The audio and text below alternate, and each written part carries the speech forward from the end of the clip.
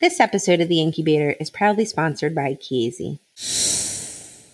Okay, so my next paper today is also a paper that came out not too long ago in the JAMA Network Open. It's called Safety and Short-Term Outcomes of High-Dose Erythropoietin in Preterm Infants with Intraventricular Hemorrhage, the EpoRepair randomized clinical trial. Mm-hmm. So it's kind of cool because this is a trial that we said we were expecting the results when we covered EPO and erythropoietin stimulating agents in our neonatology review podcast, right? Mm-hmm. So the results are out, and so it was quite cool to finally get the results not too far after we spoke about it. So I think that with the background is very important, and I think that with EPO, there's a lot of confusions. And the background mentions that observational studies on babies with IVH treated with erythropoietin showed better neurodevelopmental outcomes compared to control. Observational studies. And there's always been this lingering data that seemed to hint at the fact that high-dose erythropoietin for IVH could have potentially better outcome. And they also mentioned something in the background that I saved because it could be like a board review question. They mentioned that this data is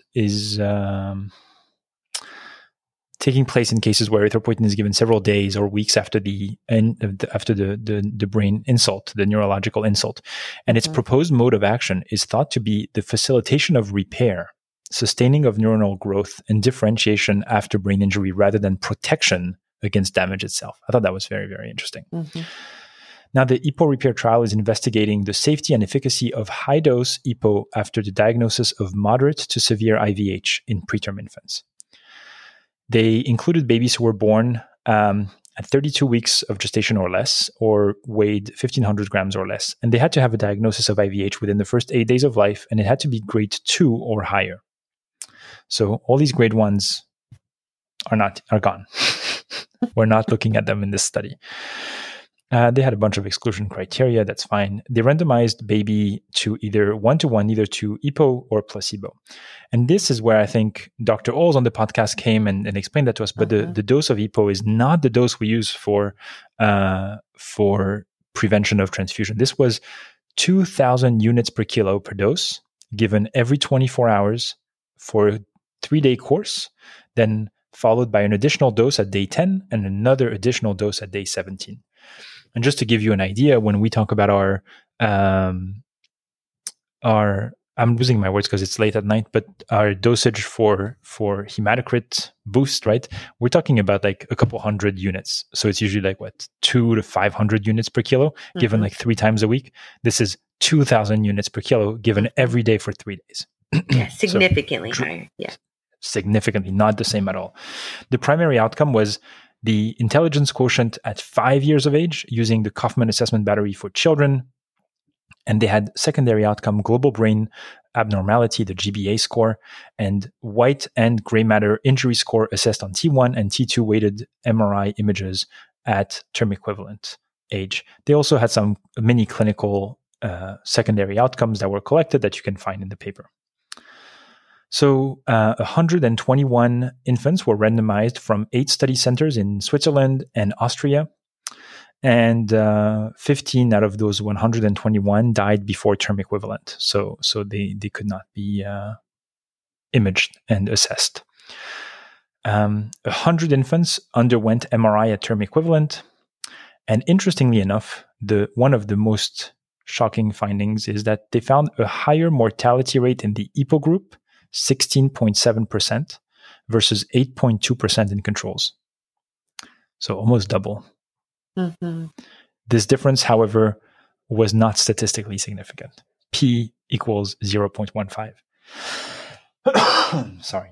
So I know that's because it's not statistically significant. It still gave me a little bit of made me uncomfortable. Yeah. There was no statistically significant differences observed between the groups with respect to infections, ROP, BPD, NEC, or intestinal perforation, medically treated PDA, or length of stay. There were also no significant differences between groups for there were also no significant differences between groups for IVH complications, including post-hemorrhagic hydrocephalus, need for transient or permanent cerebral fluid drainage, or diffuse and cystic PVL. They did find that babies who had received EPO actually had a higher hematocrit. That makes sense. Yeah. There were no statistically significant differences in MRI outcomes between groups, even if the empirical cumulative distribution of GBA score, the global brain abnormality score, indicated a trend toward less brain abnormality in the erythropoietin group. So the conclusion is that the EpoRepair trial done in preterm infants demonstrated that moderate to severe IVH confirms the absence of treatment effect on brain imaging and clinical endpoints at term equivalent. Whether that will translate into better outcomes at 5 years, that remains to be published, and the authors seem to be a bit skeptical as to whether this will hold true. Now, this is another paper where the discussion is, again, excellent. And so I'm going to walk you through some of the things, because it's sometimes hard to make heads or tails of like all these trials that are coming out. So it's like, what's the evidence showing? And so they actually go over the three trials that came before them and their trial included. So they're saying how the Swiss cohort, a cohort out of Switzerland and a cohort out of China, looking at the use of erythropoietin, reported slightly lower mortality rates in their EPO group, right? The PEANUT trial done in the US reported mortality rates of 13% in the EPO group versus 10.9% in the placebo group. Now, they're saying that the mortality rates in the EpoRepair trial, the one we're reviewing today, was 16% in the EPO group versus 8% in the placebo group. What they're suggesting is that the higher mortality in the PEANUT and the EpoRepair trial may reflect the inclusion of more immature infant. The mean gestational age was 25.9 weeks in the PEANUT trial and 26.6 weeks in the EpoRepair trial. When you compare that to the Swiss cohort that had a gestational age of 29 weeks and the Chinese cohort that had a gestational age of 30 weeks. And so again, including babies who are more immature may uncover an association between the use of EPO that could not be seen previously in more mature infants. Now, what they did is that they aggregated their data with the one from the PEANUT trial. So I thought that was really cool to do that in the discussion. And they're saying that the aggregate PEANUT and EpoRepair data shows no significant difference in mortality, 13% in the EPO group versus 10.6% in the placebo group, with a p-value of 0.13.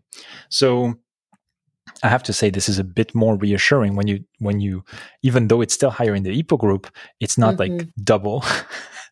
So it made me feel a little bit better. But I thought that was really nice that they sort of summarized some of the previous trials and sort of aggregated some of the US data together, the US data with their data. So I thought that was really good. So high dose EPO is not here to stay.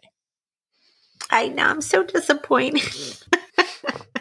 I'm so disappointed. I two things that I wanted to say. I love how many studies are really starting to look at, okay, we weren't able to prevent some of these things. So how do we rehabilitate, right, these babies, instead of saying like, okay, well, that happened in the first 24 to 72 hours and now we're just stuck with it. So I think we have to be looking to see what we can do for these infants. Mm-hmm. And then I wanted to just second what you said. I think when I was a trainee, they said like, skip the background, skip the discussion, go right to the methods, and then you decide like what kind of paper you have. And I think that's a mistake. I think that our trainees can learn, for us, all of us can learn so much from the background section.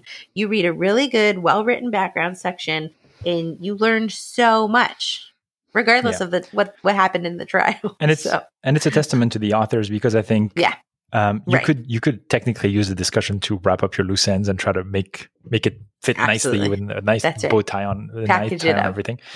But some authors are thorough. Attacking some of the discrepancies between their data and other data head on, like they did in this trial, and say, well, here's what we think, right? This is what it could be.